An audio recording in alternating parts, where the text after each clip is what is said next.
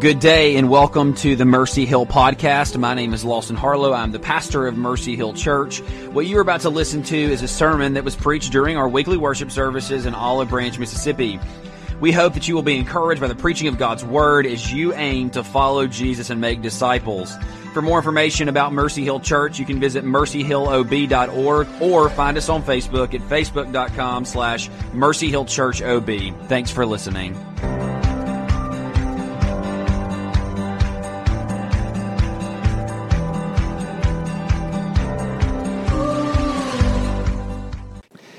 If you have your Bibles with you, Colossians chapter 1 is where we're going to anchor ourselves for the majority of our morning together. But before we get there, I just kind of want to give us a bit of a refresher. Over the last couple of weeks, last 3 weeks, we've walked through the mission statement, if you will, of Mercy Hill Church. That statement is follow Jesus, make disciples. It's incredibly simple because we are convinced that the Christian life is actually rather simple. The whole premise is that we fix our eyes on Jesus, and in our fixing our eyes on Christ, and there are natural repercussions. So the first week we examined Hebrews chapter 11 and 12 and considered that the imitation of Old Testament saints, if we were to imitate anything, it is in their faith, that they looked forward to the person and work of Christ, and that we now and in every moment of our life lay hold of Jesus by faith, looking unto Him in everything that we do. Our aim is to simply love and rejoice in the life that we have in Him, to have eyes fixed on Christ, never breaking gaze.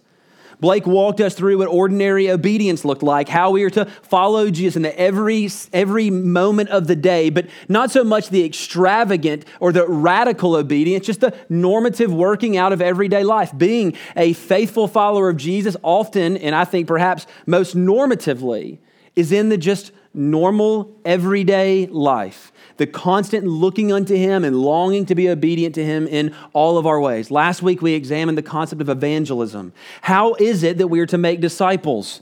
Well, the first way that we are to make disciples is by preaching the gospel to every tribe, tongue, and nation, not offering them gimmicks, not offering them anything, not doing a marketing bait and switch, but instead offering the people in the world that we come in contact with Christ.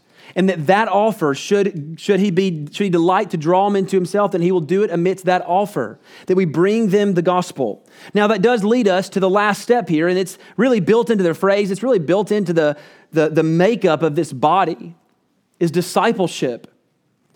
That in everything we do, we are aiming to do something specific. What are we aiming to do as a local church? What should every local church be aiming to do? Friends, it's rather simple. It's to make disciples. It's to teach people what Christ has commanded. It's to teach them what the Scripture is teaching, that they might be mature, that they might grow up into their head, who is Christ.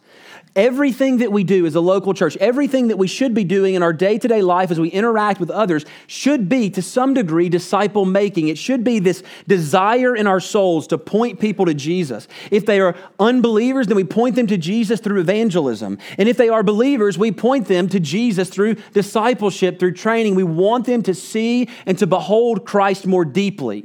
The whole premise of what we do as a local body, and secondly, as Christians and saints, is to teach and to point people to the finished work of Christ. Now, there's a couple of things that I want to do before we dive into our text this morning.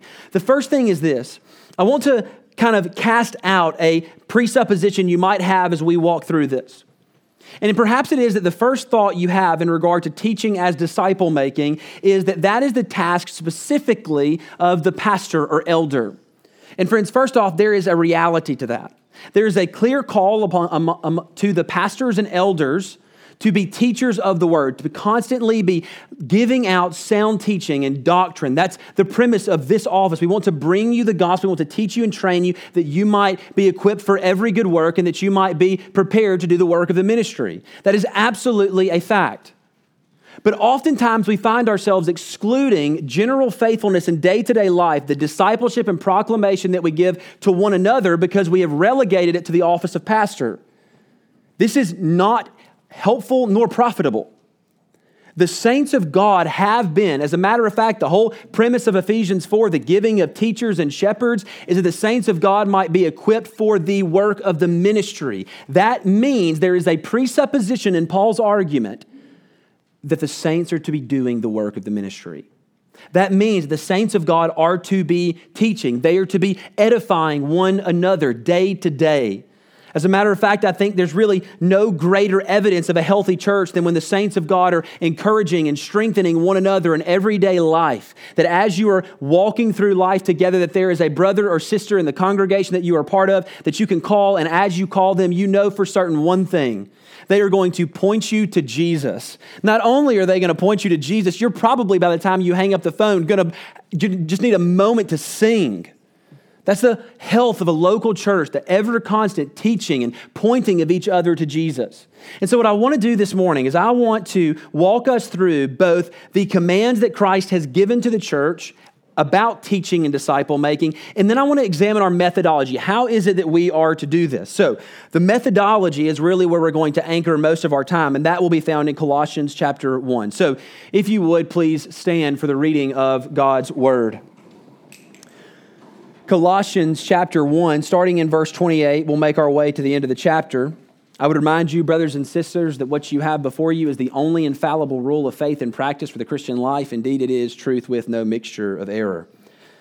Colossians chapter 1, verse 28, Him we proclaim, warning everyone and teaching everyone with all wisdom, that we may present everyone mature in Christ. For this I toil, struggling with all His energy that He powerfully works within me. Let's pray together. Father, may it be true this morning. Him we proclaim. Lord, as we come, we have no other proclamation. The New Testament authors had no other proclamation. The Old Testament saints had no other proclamation. Him we proclaim. So, Father, even as we examine the way that we are to teach, the way that we are to train the people of God, may we have our eyes fixed on Jesus, for He is the method. So, Father, as we come, I ask that you would use this for the encouragement and edification of the body, that you would strengthen the saints, that you would give them drive and passion, that you would give them an eagerness about disciple making, that it would be their great joy to teach others around them, that they might worship Christ together. So, Father, I come confessing to you frailty and weakness. The task is too great. But, Lord, I am reminded even in this passage that we toil, we struggle with all His energy that He powerfully works within me. So, Father, that is where we cast our hope this morning. It is in the name of Jesus and through His blood we pray.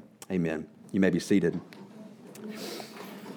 The sermon in a sentence this morning is evangelism's endless end is discipleship. Evangelism's endless end is discipleship. I already saw someone squint their eyes at that. Let me explain. The beauty of evangelism, the beauty of preaching Christ to someone and seeing them come to saving faith is you have, by God's grace, just embarked on a journey that essentially knows no end. And what I mean by that is, as we come here and we consider discipleship, the whole premise of discipleship is that we're growing up into Him who is our head, that we are growing in grace, that we are coming to deeper understanding and knowledge of Christ, which naturally leads to, as we say here quite often, affection. That the purpose of disciple making is to walk with someone in their growth in the Lord and teach them and train them. But what we are aiming to do, first and foremost, is to see them grow in affection for Christ. That is the true measure of effective disciple making, in my opinion. It is not behavior modification. It's not them looking more like you. It's them having a deeper love for Christ. It's them understanding the finished work of Jesus in a way that really does permeate every area of their life. So when I say that evangelism's endless end is discipleship, it means that we are ever constantly in this process. First, we are in this process as those who are being made more like Jesus daily. But we are also in this process by giving of our time, talents, and energies to seeing the person and work of Christ come to deeper fruition in an individual's life. They have trusted Christ as Lord, God, and Savior, and we want to see them know Him in every area. That they would have to look at their life and try to find a place where Jesus doesn't fit, because He fits everywhere. He is the central theme of the Christian's life in every capacity. And so the hope of discipleship is to walk the next step past evangelism and walk with people in their grasping and growing of affection for Christ. Now, that works itself out in two ways. There are two major commands that we have in Scripture in regard to teaching, in regard to discipleship. Now, the first one is found in the Great Commission, and I would imagine all of us are quite familiar with this one. Matthew 28, 19 through 20, go therefore and make disciples of all nations, baptizing them in the name of the Father and of the Son and of the Holy Spirit, teaching them to observe all that I have commanded you.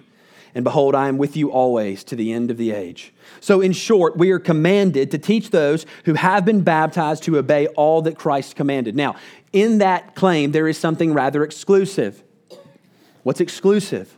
That our aim in disciple making is to those who have been baptized. In short, it is to those who are already in Christ. That there is something that goes beyond just seeing them come to saving faith. It is a walking with them through life to point them to Jesus over and over again. I think the most simple way we see this played out is obviously inside the local church. Inside the local church that is operating effectively, there's ever constantly saints who are pointing you and teaching you and telling you, look to Jesus. And so discipleship in the clearest sense is that we are teaching and training those who have been baptized. Now, this does lead us to a very important question. And it's one that I hear answered yes more frequently than I'd like. And the simple question is this: is it possible to fulfill the Great Commission without teaching? Is it possible to fulfill the Great Commission without teaching men to obey, without teaching men all that Christ has told us to teach them? The answer is a resounding no.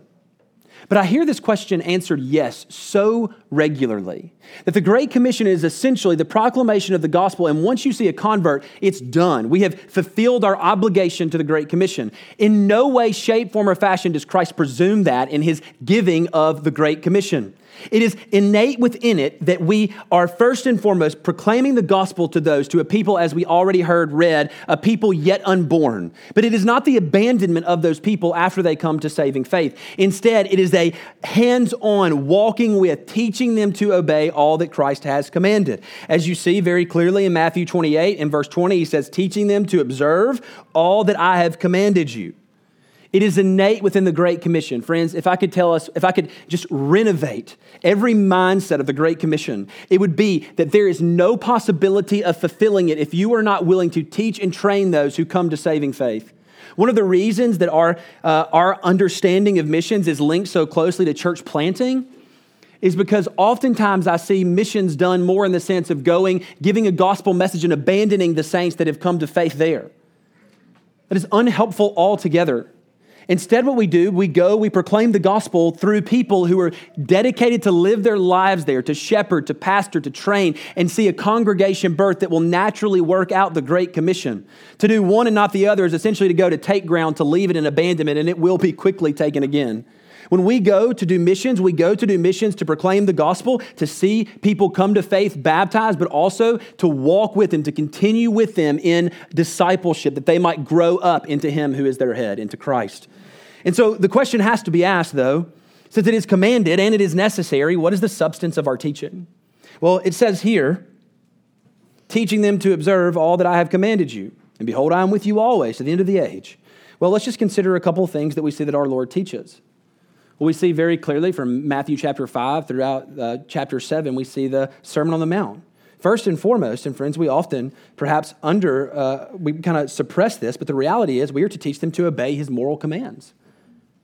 We are to teach saints to obey the moral commands of Christ. It should not be a surprise when we sit down with a new believer and we are hearing them rage about an individual that they hate in the depths of their souls, and we look at them and say, friend, if you are hating them, you are murdering them. That is the clear command that we have in the Sermon on the Mount. If you are looking at someone and hating them, you are in violation of his command. It shouldn't be a surprise when we sit down with one who has come to faith as they are growing in the Lord and they're speaking of their lust after someone, that we look at them and say that you have already committed adultery with them in your heart. We must teach the moral commands of God. We must very clearly teach what Christ has commanded, in particularly at bare minimum in the Sermon on the Mount. We teach them to obey the moral commands. Now, we do this because we long to see them bring honor to the gospel. Ephesians chapter 4, verse 1, I urge you, beseech you to walk in a manner worthy of the gospel. Friends, those who have professed faith in Christ and live a licentious lifestyle do nothing but bring reproach on the glory of God. They do nothing but bring reproach on the effectiveness of the Spirit. They do nothing but bring reproach on the loveliness of Christ. Friends, if there is a gospel that does not change how we live, then it is no gospel at all. The reality is that we go forth preaching and teaching what Christ has commanded because we long for when people look into that individual's life who they perhaps just saw baptized, they give great rejoicing to God because their life is different. Something has changed. And we must teach them the moral commands of Christ. Secondly, we must teach them to observe his ordinances. This morning, we had the opportunity of coming to the Lord's table. And what a joy it is to come to the Lord's table. But friends, how did you know that it was a joy to come to the Lord's table? How do you know when you come that you're looking at a physical representation of the finished work of Jesus, the body that's broken on your behalf, the blood that was shed to bring you into the new covenant, the blood that was shed and when Christ drank the cup of God's wrath, and you sit here and you drink this fruit of the vine, and all it is in your mouth is sweet. How did you know that that's linked to Jesus drinking the bitter cup? How did you know that when you bite into the bread, you see the perfect Son of God crushed for us? By the teaching of the word, by the proclamation of the gospel. And so we must teach people to observe the ordinance. How did you know when you see someone come to saving faith, you see them go down into that water and raised to newness of life, that in that picture you see both judgment and resurrection. You see that those who go through that water have died with Christ, and praise be to God, they will live with him. Why do we teach these things? Because the saints of God need to know these, and we would assume that God has revealed them for a purpose. It is not as though he has revealed things to us that are needless altogether. Instead, we should assume that if he has revealed them, then they are for our benefit and profit. And so we see that we are to teach them to obey his moral commands. We teach them to observe his ordinances. And according to John 15:12, we see that Jesus teaches that you love one another as I have loved you. We are to teach those who have come to saving faith to love his people. Sometimes this is hard, is it not? To look at other saints that you know are in Christ, praise be to God for that, but you're just thinking to yourself, perhaps it is, I don't want to have fellowship with them on a regular basis. Friends, you're called to love the saints. It's a clear command of Christ that we love one another. And this love that we have for one another is so unique that it often will create, in the mind of an unbeliever, looking out at this, they see there's something unique about this. There's something different. What is their unity? How is it? Why is it they love one another despite the fact that they're so different from one another? They see these things. This is what we are to teach. And lastly, we teach them to love the Lord their God. Now, can I be honest with you? As I read through this and as I'm considering the teachings of Christ and how we're to teach those who have come to saving faith, my first thought is, I can perhaps teach the moral commands. I can perhaps teach the observance of the ordinances. But it's very difficult to teach the saints to love his people. It's very difficult, even more so perhaps, to teach the saints to love the Lord their God. How is it that we are to accomplish this great task? How is it that we are to look at each of these things that Christ has commanded that we teach to one another, and we actually are to do them? It's commanded that we do them. We'll answer that when we look at the methodology. But first and foremost, we see that we are commanded to teach those who have been baptized to obey all that Christ commanded. Now, secondly, we see another command as Paul writes to Timothy. Paul writes that we are to teach sound doctrine. Titus 2:1 says this, "But as for you, teach what accords with sound doctrine." Friends, there's perhaps no greater charge that this pulpit perhaps has undergone is that all we care about is doctrine. Yeah, that's true. I love the doctrine that Scripture has put forth. It causes me to grow in my affection for Jesus. It causes me to love the saints of God. Friends, if this pulpit ever stops teaching doctrine, I would encourage you to leave, because that is the command that Paul gives to Timothy. I would argue that is the command that Christ gave to the disciples and subsequently the shepherds and teachers. A church that doesn't teach doctrine has abandoned their call. We come and we preach doctrine because the teaching that is in accordance with sound doctrine is the teaching of Christ and him crucified. And we never stop proclaiming that message. And so we are to teach sound doctrine. And we're to do so without wavering. Now, a couple of things that are important to note here. First, Jesus gave teachers to the church so that they would be equipped for the work of the ministry. We already saw this recently as we concluded the book of John. We saw Peter's conversation with Jesus. And what does Jesus tell Peter? Feed my sheep. What is that clearly linked to? Even Peter makes reference to this later on in his epistle. In 1 Peter 5, he says, as a good shepherd in Christ. The whole premise is that we're feeding the flock of God with the clear teaching that Scripture has given us. We teach that which the Spirit has inspired. Now, Ephesians 4, 11 and 12 says this, and he gave the apostles, the prophets, the evangelists, the shepherds, and teachers. Now, here's what's important, to equip the saints for the work of the ministry. The whole premise of anyone standing up here to preach the word anytime you sit down in discipleship is not so that you can grow a bit more heady, right? We want to know the Lord, we want to know him rightly. But the whole premise is that you will be engaged in the work of the ministry. No saint is excluded from preaching the gospel. None. It is not, has never been a reality. If you sit in here and you think to yourself, well, that's the pastor's job, we've missed it altogether.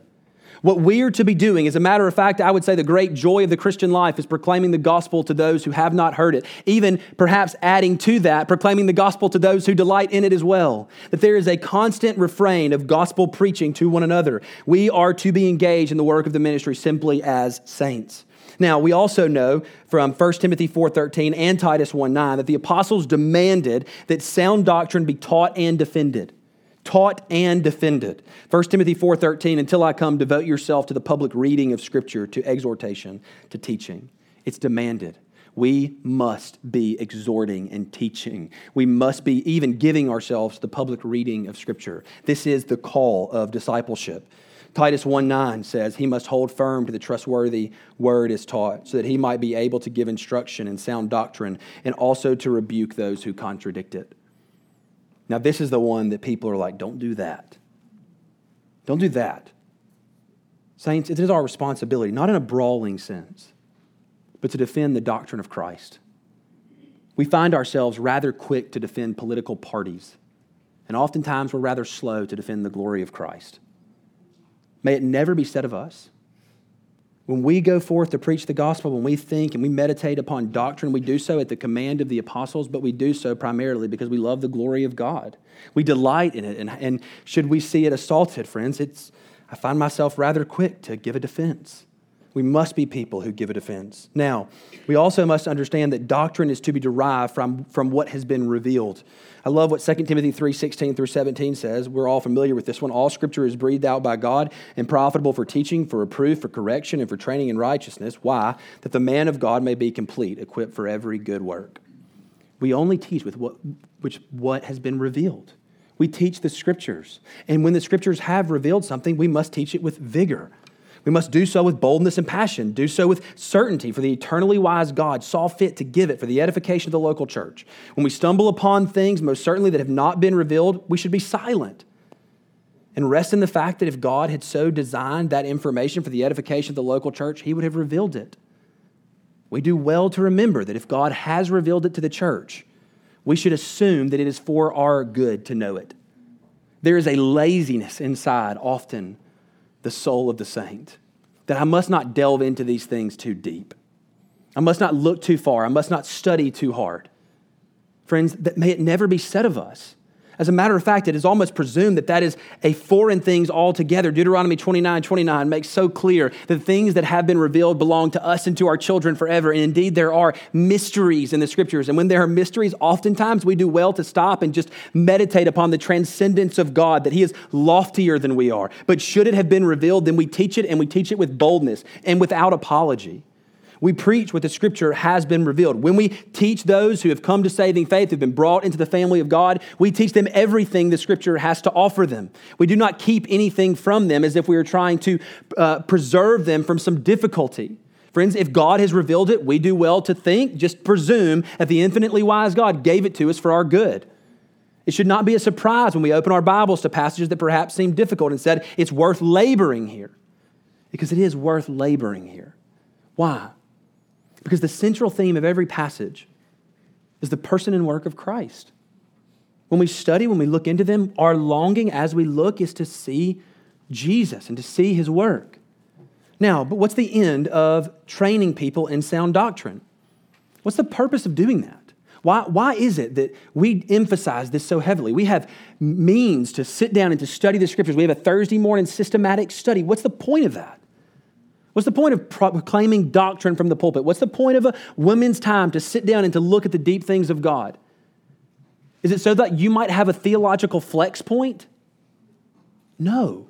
There is a chief end, and we'll see that here in a moment. So what then is our methodology? We've been called to do two great things: to teach all that Christ has commanded, all that He has commanded. We're to teach those who have been baptized to obey. And secondly, we're to teach what is in accordance with sound doctrine. Those are the calls of discipleship. But how is it that we can do that? I mean, friends, this seems rather lofty. Well, he gives us the answer in Colossians chapter 1. Colossians chapter 1.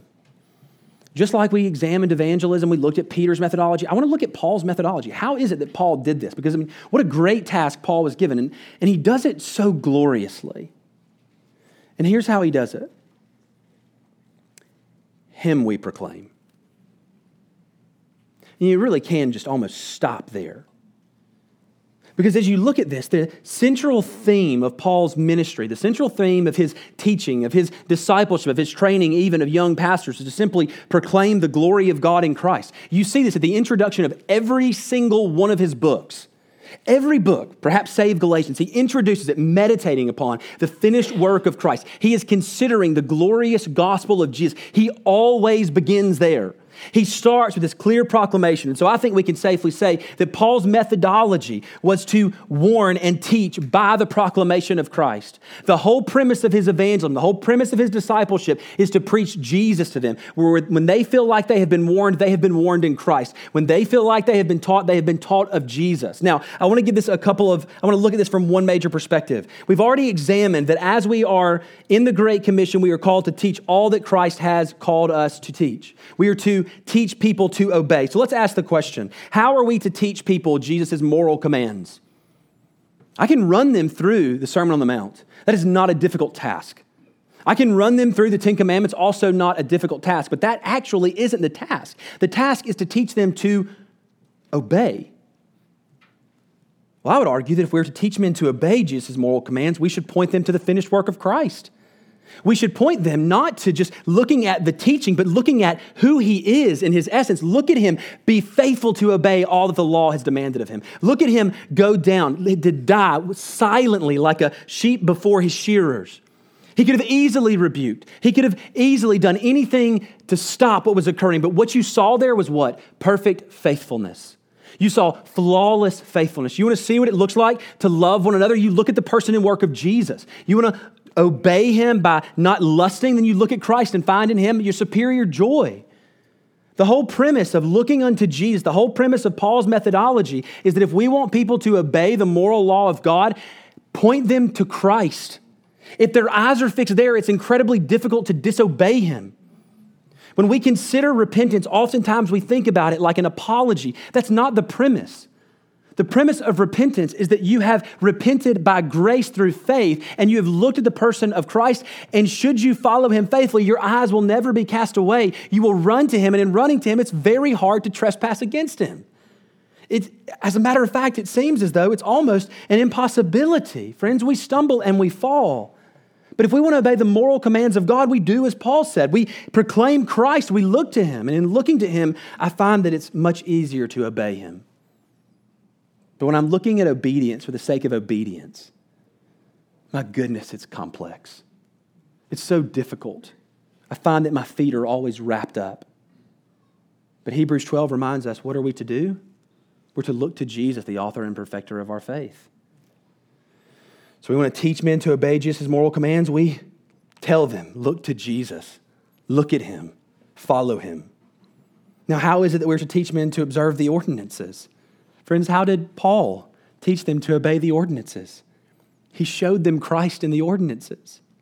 When we come to this table and we see just a cup or just a piece of bread, what do we have? We have something that probably will not nourish our bodies super effectively, but when we see in it the mysteries, when we see in it the blood of the new covenant, when we see in it the new veil that is Christ's flesh, and by it we can enter into his presence, all of a sudden it is a delight to come to that table. When we see men go down under the water in baptism, we see the judgment of God on them, but then they come out. We see the finished work of Jesus to absorb the wrath of God and give grace without measure. You see, if we teach them Christ in the ordinances, you can't keep the saints away from them. They long to participate in them. They long to see it done. They long to taste the fruit of the vine and know that it's a better cup than they had before. They long to bite into that bread and see that there is a means of entry, and it is through his flesh. You see, when we teach Christ in the ordinances, just as Paul does, it seems as though that we are teaching men to obey all that Christ has commanded by simply pointing them to Christ in the ordinances. We point them there that they might think upon it and meditate on it, so as they come, all they can do is have their minds filled with the glory of Christ. They delight in them. How is it that we are to teach the saints to love one another? We show them the love of Christ for the saints. Friends, have you ever stopped to consider, we do this often, and we've come to this major premise over and over again. The reason that we love one another is that we are all united in the finished work of Jesus. That when you look to the cross and you see yourself there, all your brothers and sisters were there as well. When you see Christ raised and that's your hope of glory, you look at your brothers and sisters who have seen Christ in the resurrection and they are there as well. And when you look forward into eternity and you look forward to gathering around the throne to sing praises to Christ forevermore, do you know who's there? Your brothers and sisters. It is only reasonable that those whom were given to the Son in eternity past and will be kept forever in eternity future might delight here just temporarily in each other. We love one another. We love one another because we are in Christ. And secondly, because Christ is in each saint. The Spirit of God is in each saint. It is an impossibility for the saints to hate one another. It is a reality that should we see Christ in them, should we see the Spirit of God working in them, how can we do anything but have a great love for them? Because in them is the hope of glory. And so what do we do when we want to teach the saints to love one another? We point them to Christ in each saint. We go a bit further. What do we do when we want to teach the saints to love the Father? We show them Christ's love for them. Isn't it so unique that as we understand the love of Christ for us, it is almost innate within us to bestow upon him love. As we grow in knowledge of him, it is the natural response that we love him all the more as we understand his love for us all the more. That for us to love Christ, for us to grow in knowledge of him is the natural tendency. We love him, thus we want to know him more. As we know him more, it seems as though it's an endless cycle of affection that we grow in knowledge of God, and that as we grow in knowledge of him, we see Christ more clearly. As we see him more clearly, we love him more deeply. It is an endless cycle of affection. How is it that we're to teach people to observe, to obey all that Christ commanded? We point to Christ in every command. We make it clear that there in it is Jesus. We show them the love that Christ has for them, and they naturally love the Father. They naturally obey. We often have removed the concept of affection from obedience. It cannot be done. Affection gives way to obedience. Love and affection gives way to faithful living. Friends, it is no surprise that there is high moral commands inside the Christian faith. But should we aim to just see moral commands and not affection, then we are legalists altogether. Friends, if we do all of these things, if we presume that we have done all that Jesus has taught, but we do not adore him, we've missed it altogether. But if we adore him, it is natural that we obey him. And so we want to follow Paul's methodology. We want to proclaim Christ over them. We want to teach them in Christ. We want to warn them in Christ. But we also need to understand that in our discipleship, there is an end. The end of discipleship is that we might present everyone mature in Christ. Just notice what the language says in Colossians 1:28. Him we proclaim, warning everyone and teaching everyone with all wisdom. Why? That we might present everyone mature in Christ. You know, I look back at the doctrine section of this, where we're to teach doctrine. Friends, the purpose of teaching doctrine, the purpose of proclaiming what Scripture has revealed, is not that you can be a bit better in your arguments. It's not that you can defend a certain system. It's that you grow in affection for Jesus and that you grow in the grace of Christ. The whole concept of understanding the doctrines that Christ has revealed in Scripture is that you might love the Christ of Scripture more. Apart from that, then once again, all we are is exercising some form of perhaps intellectualism or legalism. But true discipleship aims to see each and every individual grow into the fullness of the measure of the stature of Christ. I love what Ephesians 4:15 says. It says, rather speaking the truth in love, we are to grow up in every way into him who is the head, into Christ. We teach brothers and sisters that we might see Christ in them all the more. We pour out our own learning as we have come to know and understand Jesus through our lives. We pour that out on other saints that they might rejoice with us. And so we aim to be faithful in gospel proclamation and doctrinal teaching that people might grow into the fullness of the measure of stature of Christ. But secondly, we teach that those who hear might find themselves steady in Christ. I love the song we sing, He Will Hold Me Fast. The reason I love it is because I often need to be reminded that He will indeed hold me fast. That my salvation is not rooted in my ability to hold on to Him tightly, but instead it is rooted in His ability to hold me, and His hands are indeed omnipotent. He will not lose me. Why is it that we teach doctrine? We teach doctrine that the saints might rest in Christ. They might delight in Him because, friends, I'm convinced that a secure saint sings His praises loudly.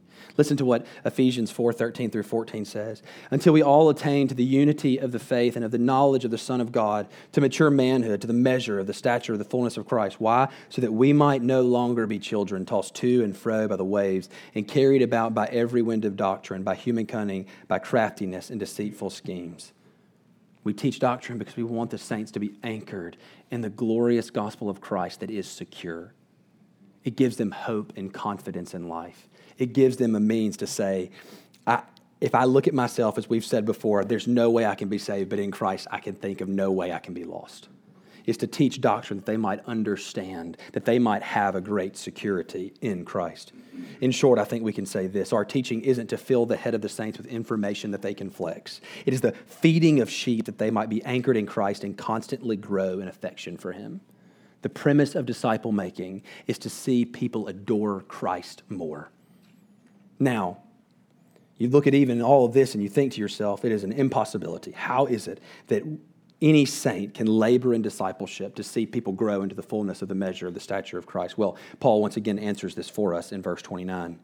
He says, for this, so to the end of seeing everyone presented mature in Christ, he says, for this I toil, struggling with all his energy that he powerfully works within me. How is it that we aim to do discipleship? How is it that we see people grow into the fullness of the measure of the stature of Christ? Friends, yes, indeed, we labor. We faithfully labor. But we faithfully labor in light of one great thing. The source of our laboring is rooted in the energy that He powerfully works and wills within us. Discipleship is an impossibility apart from the Spirit of God working it out. But with the Spirit of God, what great confidence. And not only that, we can even look at it as a certain promise because we know that all those whom God has foreknown, He has predestined to be conformed to the image of His Son. Why is it? What is our motivation? What pushes us forward in discipleship? It's resting on the promises of God that all the saints will indeed be given the Spirit of God who will renovate them, who will renew them, who will sanctify them, conform them to the image of Christ all the more. And we simply come alongside that with the Spirit of God in us, preaching Christ to them. And we will watch with certainty God do that great work of growing saints into the fullness of the measure of the stature of Christ. The reason we are about discipleship here is because God has given us a promise that the saints will grow in grace. Will, not a negotiable. They will grow in grace. And so we labor, we evangelize, we look to Jesus in our own lives, knowing that He will bring to completion what He began. Let's pray together. Father, we come this morning rejoicing in the fact that discipleship that You have called us to is a lofty task, that apart from the Spirit of God giving us the energy, it would be an impossibility. Apart from the Spirit of God doing that great work to conform them to the image of Christ, there is nothing that we could do. But Lord, we go forth proclaiming Christ. We go forth ever constantly calling the saints to look to Jesus. For Father, He is where they began and He is the end. So, Father, why is it that we come to consider these things? Because we're reminded that the saints as collected are Your bride. Lord, even as You say in Ephesians 5, when we put this forward that You might present Your bride to Yourself without stain, wrinkle, or any such thing. Lord, we know that You do that through the Spirit's working and the Spirit's even interaction in the local body. So, Father, help us Help us to proclaim Christ. Help us to preach him. Help us to look unto him. Help us to obey him, born of affection. Father, we ask you to do this in the wonderful name of Christ, who is able to save. It is in his name and through his blood we pray. Amen.